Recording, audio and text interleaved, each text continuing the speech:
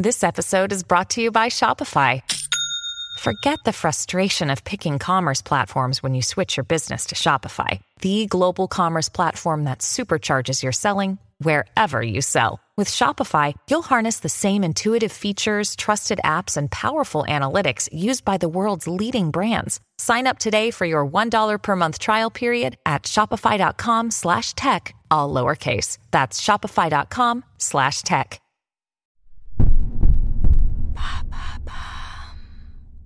Could AI ever be able to offer therapy?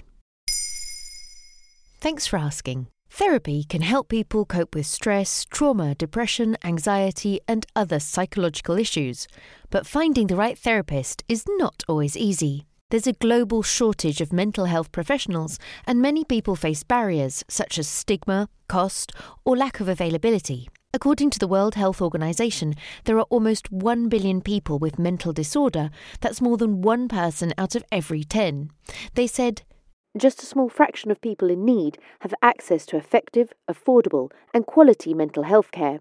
Finding the right therapist is not always easy. They are not equally skilled or suited for every client or condition, but there could be an alternative: AI therapists. Replika is a US chatbot app that claims to offer users a companion who cares and can help improve their mental health. The app has more than 2 million active users who use it for various purposes, such as friendship, support, or even just practice for job interviews.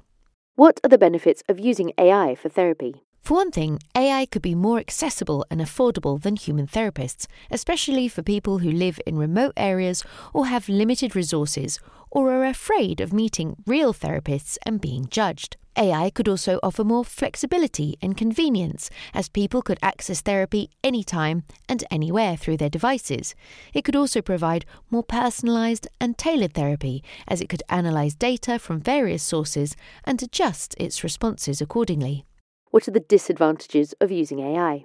There are also some significant challenges and limitations of using AI for therapy. For one thing, AI may not be able to fully understand and respond to the complexity and nuance of human emotions and experiences. AI may also lack the human qualities that are essential for building trust and rapport with clients, such as warmth, compassion, empathy, and humour.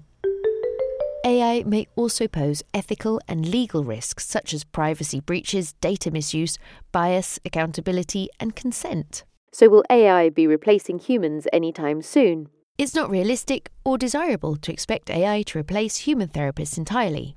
Rather, AI may be better suited for augmenting or complementing human therapy, such as providing screening, assessment, feedback, or support between sessions. According to Dr. Paul Marsden, a member of the British Psychological Society, they should only be seen as a supplement to in-person therapy. The consensus is that apps don't replace human therapy.